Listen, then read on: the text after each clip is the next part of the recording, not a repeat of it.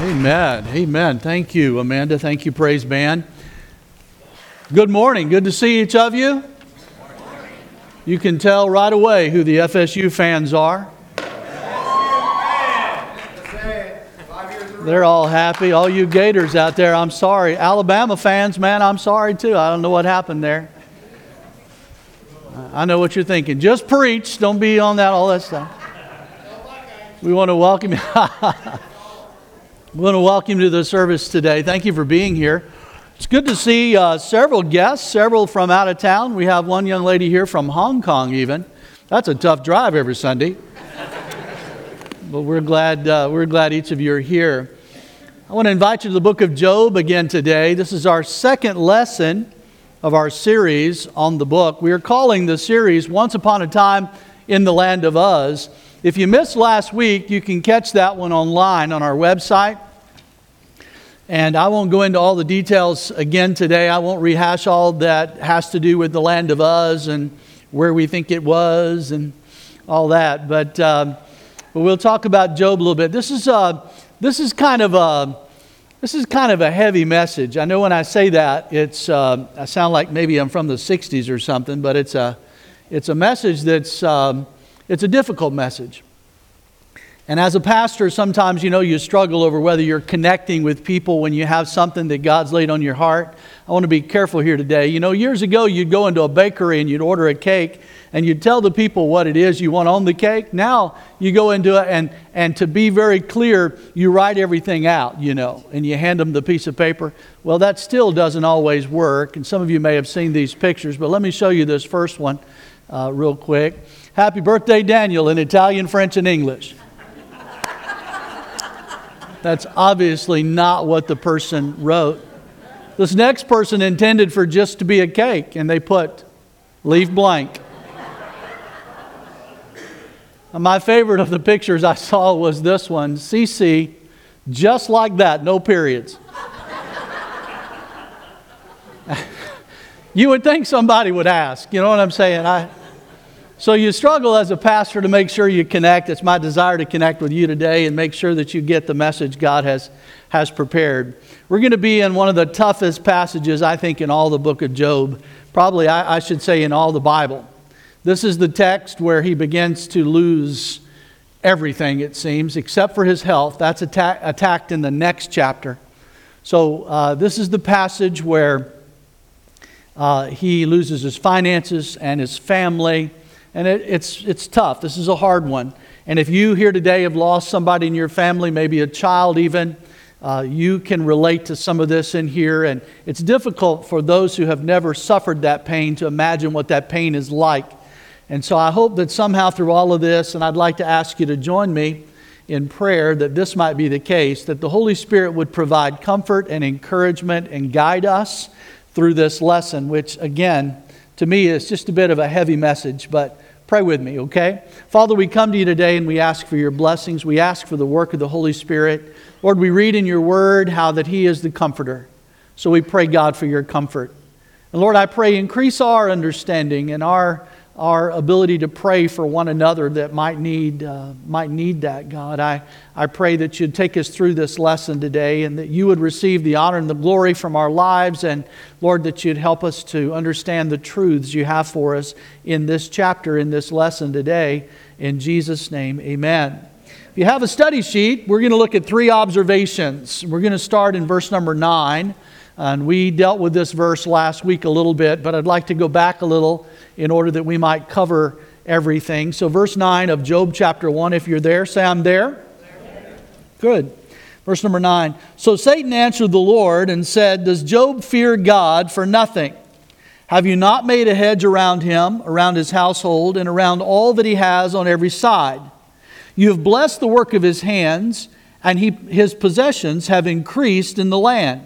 But now stretch out your hand and touch all that he has, and he will surely curse you to your face. It's important that we remind ourselves that before Job loses his finances and his family, before he is attacked in those ways, his character is attacked. That is the first attack that Satan brings on the scene. He is basically saying to God this: He only loves you and serves you because you're good to Him. You take away those possessions and you take away the blessings that you've given to Him, and He will curse you to your face. Now is a good time for us to stop and ask ourselves why we serve God. Why do we follow the Lord? What is it in our life that we are motivated by and moved by to show our adoration of Him? Is it wrapped up in the things that we have? If God were to somehow withhold His blessings, would you then withhold your praise? You see, the whole story that we're dealing with here, at least at the beginning, has to do with Satan standing before God, along with the other angelic realm that has fallen, and all angels, the sons of God, they're called in chapter 1. They come and they give an account before God. I think it's important that we note right off, our first observation, if you would, if you want to fill in the blank, Job's demise was planned. Satan is a strategist. He plans things out. You might remember that in the context of the story in chapter 1, that God is talking with Satan, and God is the one who says, "Have you considered my servant Job?" It wasn't the devil that brought him up, but the answer, particularly what we have just read, tells us that the answer to that question is yes, I have considered him. I've considered him because you have built a hedge about him. And because you've been treating him so well, because you have been so good to him, that is the only reason he is serving you. If you take those things away from him, the true Job, that what's on the inside is going to come out, and he's going to curse you. That's what Satan says. So that's his approach. And so he wants to attack. And so then God responds in verse 12, "And the Lord said to Satan, Behold, all that he has is in your power, only do not lay a hand on his person." And so the Bible says, so Satan went out from the presence of the Lord. It's important for us to understand that whether you woke up this morning looking for a fight does not matter. You got one. Whether you wake up tomorrow morning looking to do some kind of battle with the devil, you don't have to go looking for it. He's been looking for you. He's been trying to figure out ways that he can get to you. And he takes really good notes about what aggravates you the most. He knows what buttons to push and when to push them, so that somehow in your life you begin to look at God as being unjust, unfair, and you begin to blame Him for something, or you charge Him with wrong, which is toward the end of this chapter we learn is what Job would not do. He would not do. So let's talk more about this thing of Satan's approach to us. The Bible tells us in Revelation chapter 12, beginning in verse 9, we learn something of his status currently, what he does. You know, there are a lot of people who believe, as I've shared with you before, that somehow the devil's down there in hell eating his deviled eggs and devil food cake and just sitting there not doing a whole lot. And that's not the case at all. On the contrary, the Bible says he walks around this earth seeking whom he may devour. And so here we find out that God has asked him, "Where have you been?" And he begins to answer, "Well, I've been down there looking around, doing all over the earth. I've been going around." And now he comes up to heaven. And in Revelation 12 and verse 9, we find a passage where he is finally, eventually going to be kicked out. This is future tense now that we're about to read, okay? So we have the original fall of Lucifer, Isaiah chapter 14, when he fell from heaven. But he still goes back and forth. The book of Job tells us that. He comes back and forth. Revelation describes to us further what he is doing when he is in heaven. So he's in heaven, and then he's on the earth, and he goes back. Keep in mind that Satan is not God. He does not have the attributes of God. He cannot be everywhere at once. And so he goes back and forth. The Bible tells us in Revelation 12 verse 9, "So the great dragon was cast out, that serpent of old called the devil and Satan, who deceives the whole world. He was cast to the earth, and his angels were cast out with him. Then I heard a loud voice saying in heaven, Now salvation and strength in the kingdom of our God and the power of his Christ have come. For the accuser of our brethren, who have accused them before our God day and night, has been cast down." So the day will come when Michael is given, Michael being the archangel, is given the task of throwing him out of heaven, and he is no longer allowed to return. But until then, the Bible says, he accuses the brethren day and night. So just like he's doing with Job, he does with us. Just like he comes before God and he says, God, I can get that guy to curse you, he calls our name off. And maybe when we do something we ought not do, he points that out. And we've talked about that before, but I want you to get the understanding of what he's trying to do, that his strategy and his attack is. 1 Peter chapter 5, verse 8, be sober, be vigilant, because your adversary, the devil, walks about like a roaring lion, seeking whom he may devour. Resist him, steadfast in the faith, knowing that the same sufferings are experienced by your brotherhood in the world. So the Bible says, listen, you're in for an attack. The devil is like a roaring lion, so be aware he's out to devour. That's what he'll do. If he can destroy your marriage, he will. If he can destroy your testimony, he will. If he can keep you from serving God and rather fall away completely from God, that's exactly what he would like to see done. And he has a strategy. He has a plan. Make no mistake about it. He doesn't approach anything haphazardly. He's taking notes, know what you respond to. He's out trying to establish in your life something called strongholds. Now, a stronghold is an area of your life that he affects periodically from time to time, maybe over the years. And it seems to be something that he gets you with each and every time, unless we learn to deal with the strongholds. 2 Corinthians chapter 10 and verse 4, for the weapons of our warfare are not carnal, but mighty in God for pulling down strongholds. So it's important that we identify them and understand that this is what the devil has done. He's got fortified areas in our life. That's why you keep dealing with the same problem over and over again in your life. And you're saying, why can't I ever conquer this thing? Well, it's a stronghold, and they have to be approached differently. Paul said on another occasion, as he wrote to the church at Corinth, he said, lest Satan should take advantage of us, for we are not ignorant of his devices. The word devices, the Greek word that's used there, means evil purposes. So the devil sets out each day to figure out a way that he can get you to do what he wants you to do instead of doing what you know God would have you do. It's important we understand that we are under attack. When we understand that, we know what we can do. We can put on the armor of God. Can I get an amen? Amen. God gives us that armor in the book of Ephesians. I'll not take time to read the whole passage to you, but I'd like to read a portion of it. Ephesians 6, verse 11. Put on the whole armor of God, that you may be able to stand against the wiles of the devil. For we do not wrestle against flesh and blood, but against principalities, against powers, against the rulers of the darkness of this age, against spiritual hosts of wickedness in heavenly places. Therefore take up the whole armor of God, that you may be able to withstand in the evil day, and having done all, to stand. I want to draw your attention to a couple of the pieces of the armor without reading the whole text to you. And I want you to imagine with me for a moment what difference these pieces might make. For instance, it said that the battlefield of spiritual warfare is the mind. And the Bible tells us that you have the helmet of salvation that you can put on. That is, God can help you protect your thoughts. It is your thoughts from where the fears originate, and the worry, and the difficulties, and sometimes the pre-planning of doing the wrong thing. It all starts somewhere in there with the thought process. Yeah. And God said, I'll give you a piece of armor for that. What about the way we feel? You say, I can't control the way I feel sometimes, and those feelings might make us do things that bring dishonor instead of honor to God. Well, you're given a breastplate of righteousness, and it helps protect the heart.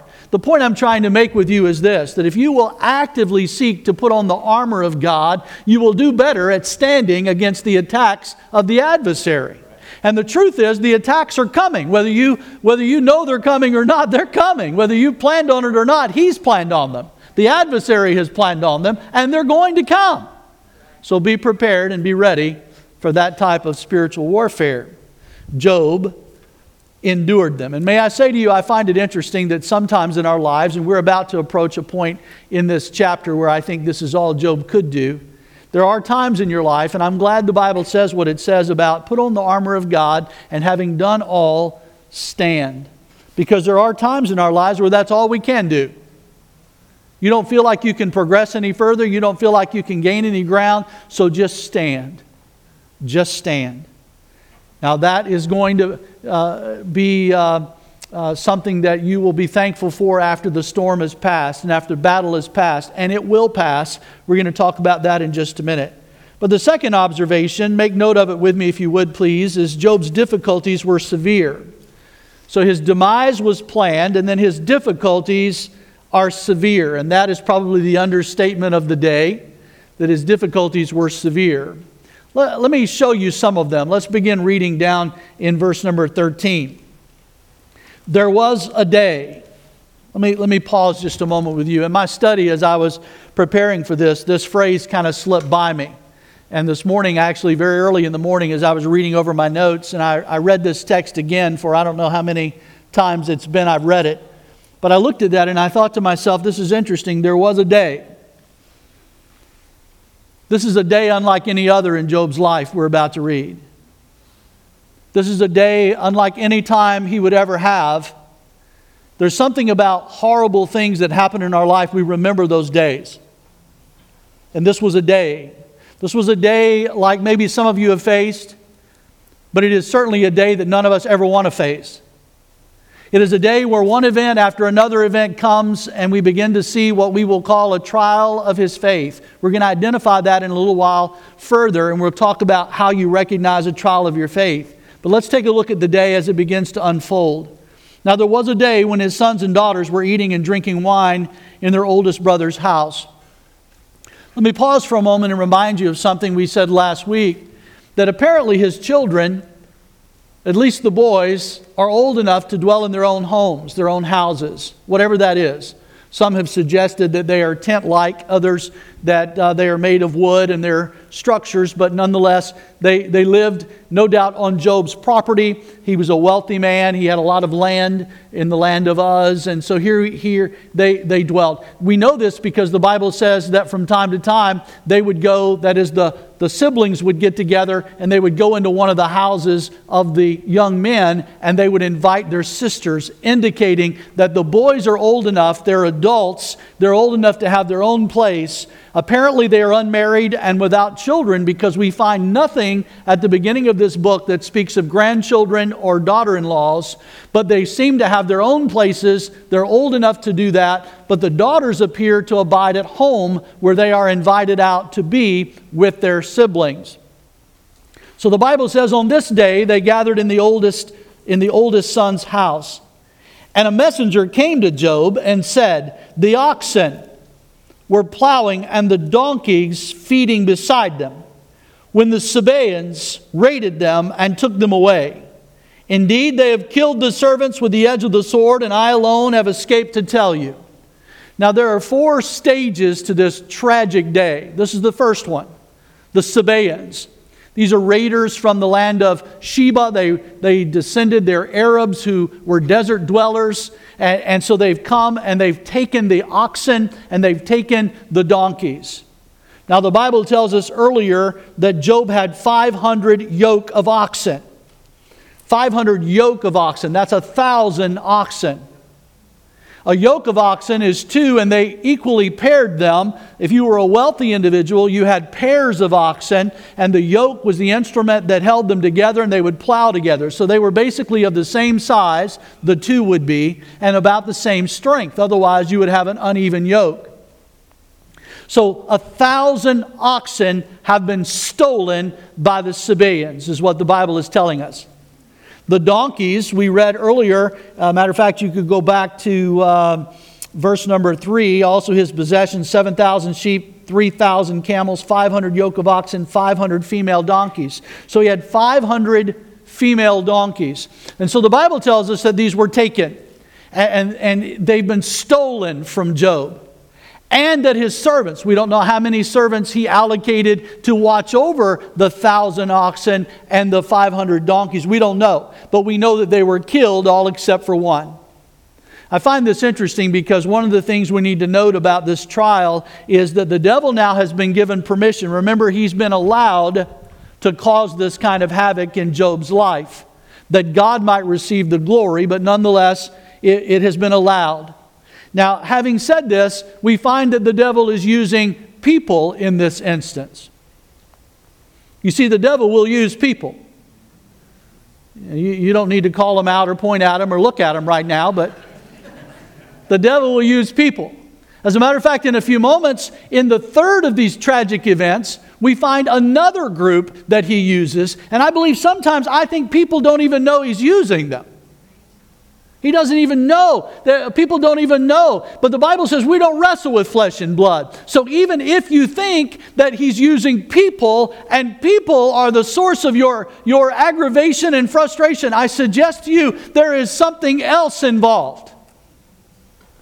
And the problem is not with flesh and blood, but principalities, spiritual rulers in high places, and wickedness in high places.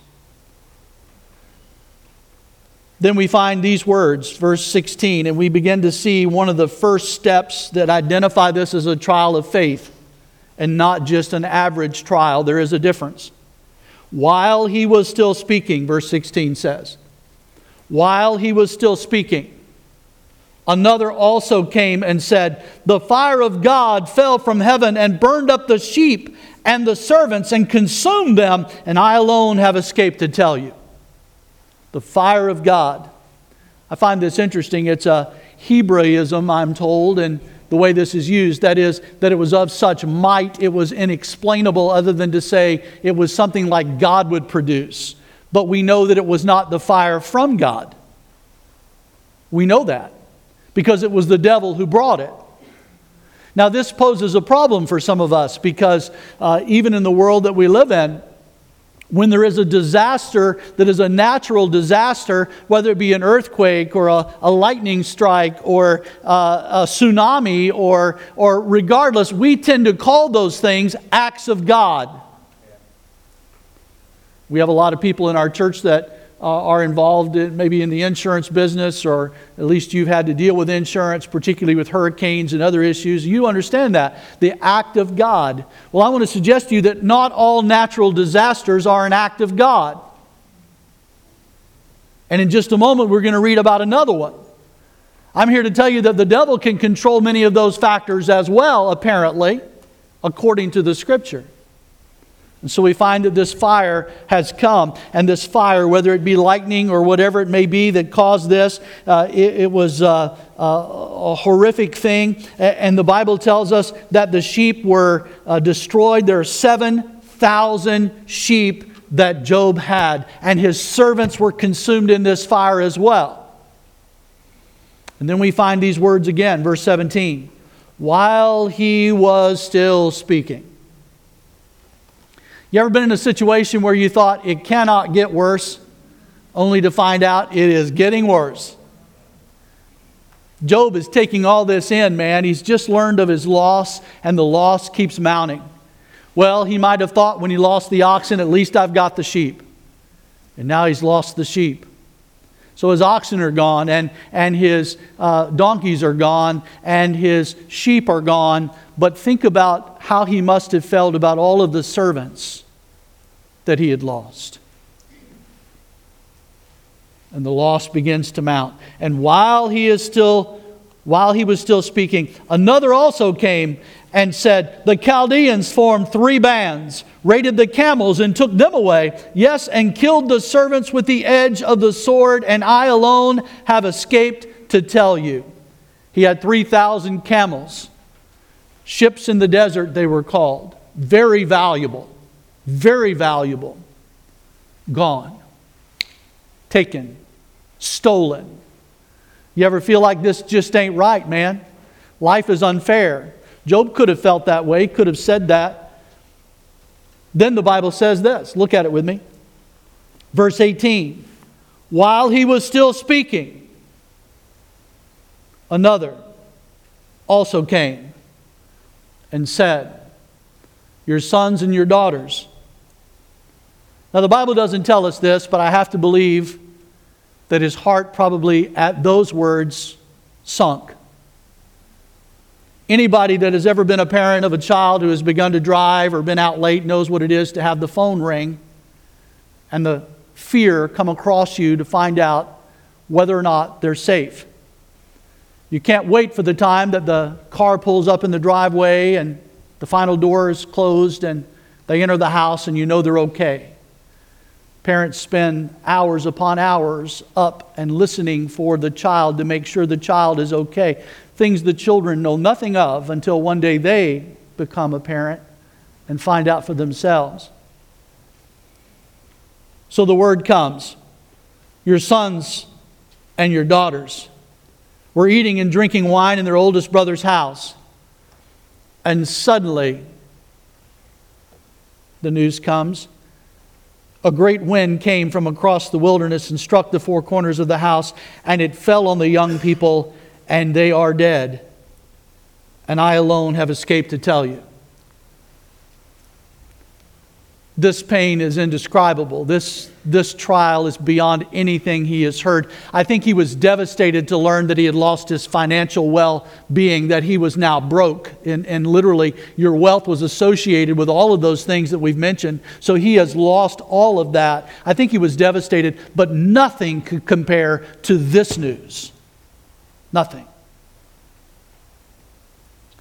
How do you recognize a trial of your faith? Let me give you this before I go any further, and then we'll come back to this thought. There are 4 characteristics of a trial of your faith, and I take these from 1 Peter chapter 1 and verse number 6 and 7, if you know that passage.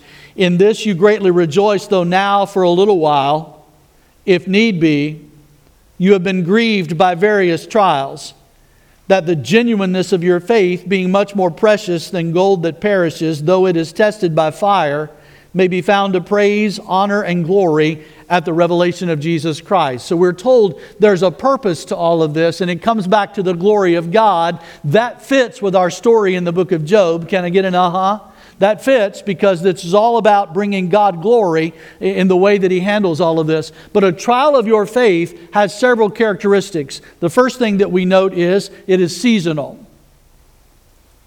Now for a time. I believe the old King James says for a season. There's a wonderful passage of Scripture. It appears many, many times, a phrase in the Bible that you probably look over. And I would encourage you from now on not to look over it. And it's a little phrase that says something like, and it came to pass. And it came to pass. Most of the time when we are in our trial, when we are going through a trial of our faith, we think there is no end. We do not remember that there can be only a season of it, that God will ease it up. We think it's all over. And so I remind you that a trial of your faith is seasonal. It's for a time. But then it is needful. Now, although it is needful, it is difficult for us to always understand the need. Maybe it's for our growth. Maybe it's for His glory. The Bible actually tells us in 2 Corinthians 1 and verse number 3, we begin reading, "Blessed be the God and Father of our Lord Jesus Christ, the Father of mercies and God of all comfort, who comforts us in our tribulation, that we may be able to comfort those who are in any trouble, with the comfort with which we ourselves are comforted by God. For as the sufferings of God abound in us, so our consolation also abounds through Christ." You say, what are you trying to say? I'm saying that sometimes God develops us through these trials to the point that we become ministers on His behalf. That only those who have experienced certain traumatic experiences can identify with others who are going through it. God may be turning you into a minister, into somebody that can use the comfort that God has given to help someone else out who may be going through the exact same thing. So we know that they're needful. And then we read that they are grievous. The word is lepeo in the Greek. It means with heaviness and sorrow, much sorrow. I said to you as I began this message that this is a heavy message, and it is. I think this is one of the reasons why I've never preached a series on the book of Job. I find the book somewhat depressing. You can pray for me, but I do. I find it that way. I'm just being transparent with you. I know that God gets the glory, and I know they all live happily ever after God blesses, but I'm telling you, it's a horrific thing that He goes through. But I know that some of our people go through this. I know some of our people are going through this.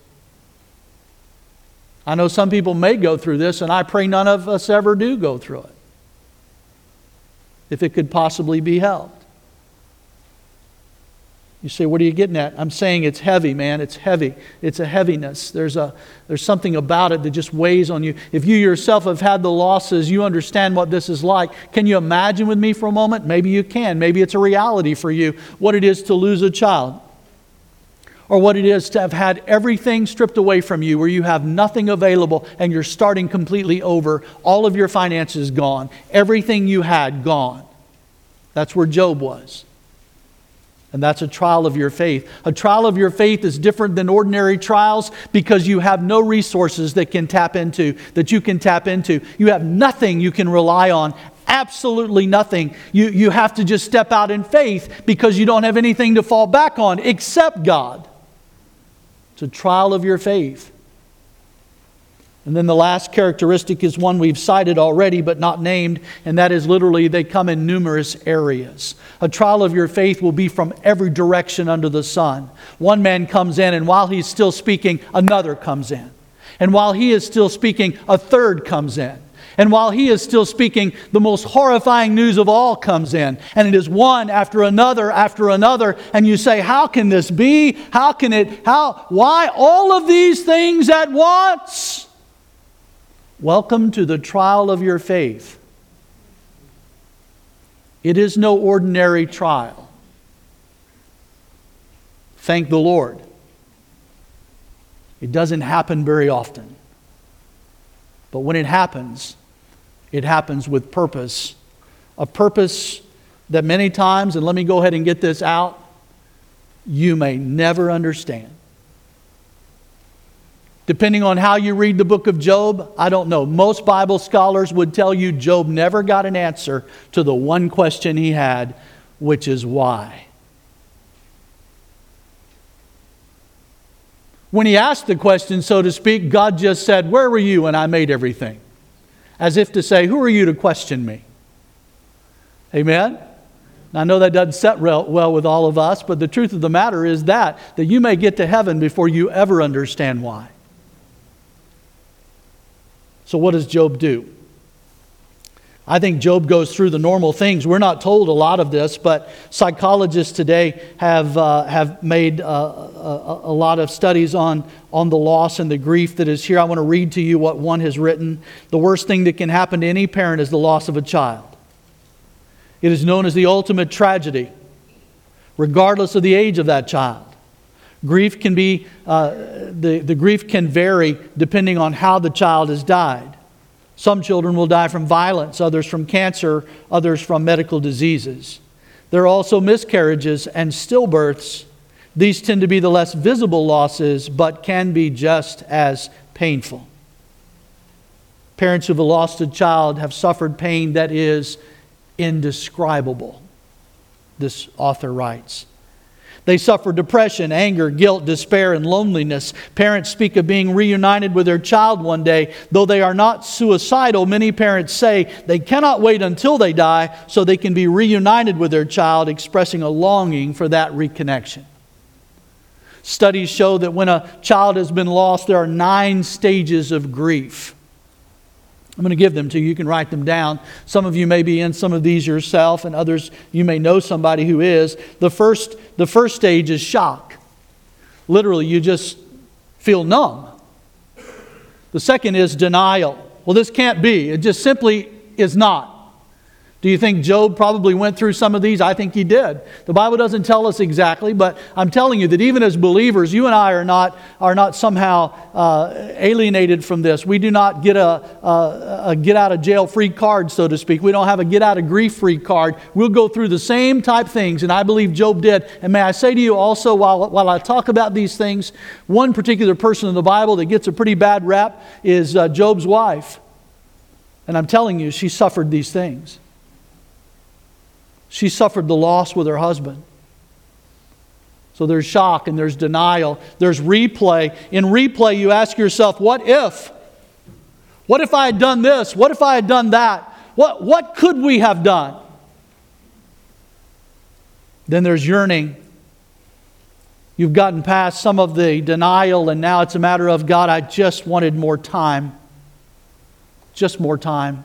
Then there's confusion. Confusion literally is a haze, a memory loss that begins to take place in a person's life. I've talked with many and I've ministered to many who have had that at the loss of a loved one. And they say, Pastor, I don't know what's going on. I can't remember anything.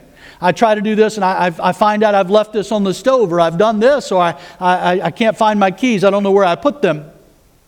And the confusion is part of the stages of grief. There is guilt. Guilt is 6 on the list. What could I have done? Was there anything I could have done to have prevented this? What if Job said, no, not today. You can't go to their house. What if Job had been more astute and saw the weather pattern and thought that maybe this was a bad day? What if Job had said, we should have used more timber on that house, stronger timber. We should have done some tests. We should have. Guilt takes over until we reach a point of powerlessness. Powerlessness just says, I can't do anything. And you sit, you're almost back into the numb stage where you say, I can't do anything. I wanted to control this. I wanted to do something. How can I can't go back. I can't go forward. I can't do anything. And I'm powerless. That powerless tends to have a frustration with it and a sense of aggravation that yields to anger. And if we're not careful, that anger is directed toward God, because even though God may not have caused it, He allowed it. And since we know God can do anything, we don't understand why God would allow it. So we become angry, even with God, if we're not careful. And then in the case of a child, particularly a young child, we have this loss of hope that people deal with. This is not only the loss of the person at the moment, but the loss of all the plans and the dreams that a person may have for the future as that child would grow. And so I remind you today that even though we may be subject to a number of normal physical stages of grief, I remind you of what the Apostle Paul said when he wrote to the church at Thessalonica. He said, but I would not have you to be ignorant, brethren, concerning those which have fallen asleep, lest you sorrow as others who have no hope. I want to remind you that you can sorrow. That's part of it, obviously. We will sorrow, but you do not have to sorrow as those who have no hope. I don't know what people without God actually do sometimes, ladies and gentlemen, and how horrible it is even for the believer to go through some of these things, but to not have a faith in God, to not have a hope in Christ, to not have the hope of heaven is to me something that is just difficult to understand and for me to conceive. So remember, you do not have to sorrow as those who have no hope. Studies show that it seems to help people who have lost a loved one, particularly a child, to gather with others who have lost children and glean from them and find strength with them. And so today, as your pastor, I want to throw something out at you just so you can take it with you before I go into the last point. And that is, I want to remind you of somebody who knows exactly how you feel. If you're one of those who have lost a child, I want to remind you that God gave His only Son. And He gave His only Son to die on the cross for you and for me. And no one understands that loss better than God. And so I want you to know at any time, at any place, you can go to God. And I suggest to you that that is exactly what Job does. Can I show it to you? Verse number 20. After receiving the news of his children, verse 20 says, then Job arose, tore his robe, and shaved his head, and he fell to the ground and worshiped. Now let me pause there for just a moment. The word worship, by the way, if you want to fill in your notes, is the word shaka in the Hebrew, and it means to fall down before in homage of royalty. So this is a reverential bowing before God. It is in a sense of saying before God, God, you are God. You are sovereign. You are God and I am not. You understand and I do not. That's what's happening in the text. Having said that, point number 3 in our notes is Job's default was to worship. What is your default? Everybody, when they encounter a trial in their life, particularly a severe trial, they have a default. Some people fall back And they fall back on alcohol, and they fall back on drugs, and they fall back on something, maybe even sex and immoral behavior, so that somehow they escape, at least for a moment, a temporary escape. Those things yield nothing but more sorrow. Job's default was to fall back in worship. I suggest to you that this is not the kind of worship that sometimes we think of when we think of worship. Typically, when we think of worship, we think of celebration, praise. I don't believe for one moment that Job is bowing before God and thanking Him for taking his children. I don't believe that. I do not believe that. There are other aspects of worship. What are they? Well, there's an attitude of adoration. There is for who He is. There are certainly your requests that you make known to Him. There is acceptance, which is a portion of this, an acknowledgement that you know He is God, He understands, but you do not. And then there is this attitude in worship of residing in Him. This is like a child who gets hurt crawling up into the lap of his dad. Children are funny to watch sometimes. They'll fall down and get hurt, and the first thing they want is mommy or daddy, and they go running to them. Am I right? You know what I'm talking about. You've seen it. And as soon as dad picks them up or mom picks them up, everything's okay. They still got the big old crocodile tear coming down their face, and they got a little skint knee, but now everything's okay. Why? Because they're being held. If I could say to you, ladies and gentlemen, the worship that Job was doing, I believe with all my heart, is I think he's crawled up into the one he called Abba Father, just to be held. And there is nothing wrong with that. That's an important thing for us to do. There's nothing wrong with telling God how you feel. He already knows. He will never drop His jaw in shock and awe at you when you say, God, I don't understand what's going on down here. He already knows. So I would encourage you to follow his lead, Job's lead, in that he worshiped. There are two statements that he makes that I find very interesting statements. Before we leave here today, let me focus on them with you for a moment. Verse 21 says, and he said, naked I came out of my mother's womb, and naked shall I return there. The Lord gave, and the Lord has taken away. Blessed be the name of the Lord. The two statements I want you to see is the first and the second of those three. Naked I came from my mother's womb, and naked I shall return there. Here's what I believe he's saying. I recognize, God, there is a difference in the temporal and this life here and what is eternal and life with you. Later we will study that Job himself said, I know that my Redeemer lives and that I shall see Him face to face. Here we see what he came into the world with was nothing. What he will leave with is nothing. But he seems to have this level of acceptance to this before God. You know, Jesus taught the parable in the Gospels, over in the Gospel of Luke in the 12th chapter. He talked about the wealthy man, the rich man, who had developed so many things, he didn't know what to do with them. He had such wealth. And so he said, this is what I'll do. I'll tear down the barns that I have now, and I'll build bigger barns so that I can just store more stuff. And that's what I'll do. And then Jesus said in the parable, he said, what a fool he was, because this night, he said, your soul will be required of you. And then he asked this question, then whose things shall these things be? Or then who will have these things? So who are you going to leave all that stuff to? You can't take it to heaven with you. You can't take it into eternity with you. You can't be all wrapped up in what you have and believe that that is who you are. And Job said, I realize that. That who Job was not wrapped up in all the things he had accumulated. And then the second statement, the Lord gave and the Lord has taken away.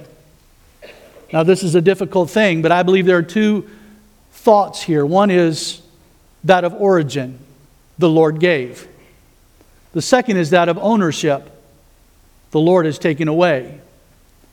We have children in this world that we live in. If we are blessed with children, we recognize that they're from God. We turn around and as Christians, most of the time, we dedicate those children. We've had this stage filled with babies who are dedicated to the Lord, and we give those children to the Lord, but then something happens. We sometimes think that they are ours, when in fact they're only loaned to us. They belong to God. And if God chooses to take one for whatever reason, even though we do not understand what that reason is, Job was saying he has the right to do that, although it's not what I want done. So then the Bible says, and it's a remarkable verse, verse 22, in all this Job did not sin nor charge God with wrong. You ever been at such a place in your life when you charged God with wrongdoing? You ever been in such a trial in your life when you said, look, I don't understand what's happening here, and God is at fault, God is to blame? Job sets an example for us that says otherwise.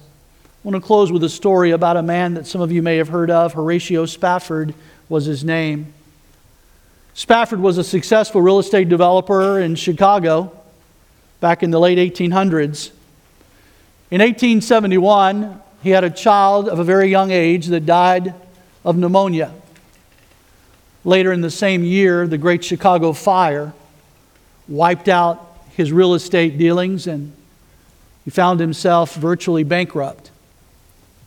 Over the next 2 years, he began to rebuild his business, and it had taken such a toll on him and his wife that he decided that they needed to get away for a little while, and so he had scheduled for his wife and 4 children, along with him, to go to Great Britain. D.L. Moody, the great evangelist of years past, was a personal friend of Spafford's.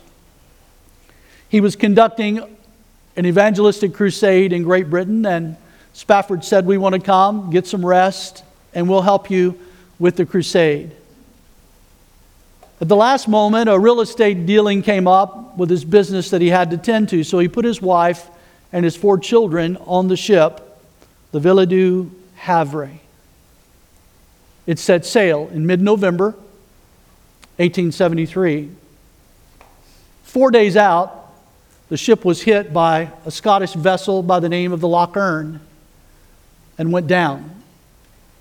Only a few passengers on that ship survived. One of them was Mrs. Spafford. When she was rescued and taken to shore, she sent a telegram back to her husband. It read simply, "Saved alone. What shall I do?" Horatio Spafford is said to have gotten the very next ship out. He boarded that vessel and set sail to join his wife and mourn the loss of their children together. When they reached the point that the ship had gone down, the captain called for him and explained to him that this was the area, the spot in the Atlantic Ocean that the ship had sank. Later, God would bless Mr. and Mrs. Spafford with another child. That daughter tells this story, that there in that spot, while he observed the area where his children were lost, he sat down and penned the words, "When peace like a river attendeth my way, when sorrows like sea billows roll, whatever my lot, thou hast taught me to say, it is well. It is well with my soul."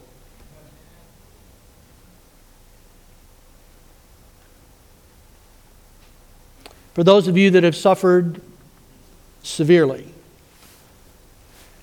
and you find no answer to the question why,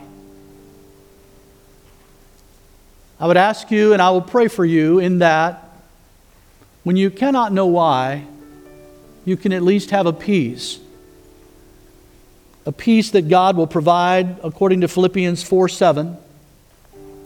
And the peace of God, which surpasses all understanding, will guard your hearts and minds through Christ Jesus. If you're enduring that, I invite you to pray and talk it over with the Lord. If you know somebody who is going through that, I invite you to pray on their behalf. Let's pray together with heads bowed and eyes closed. Father, we come to you today.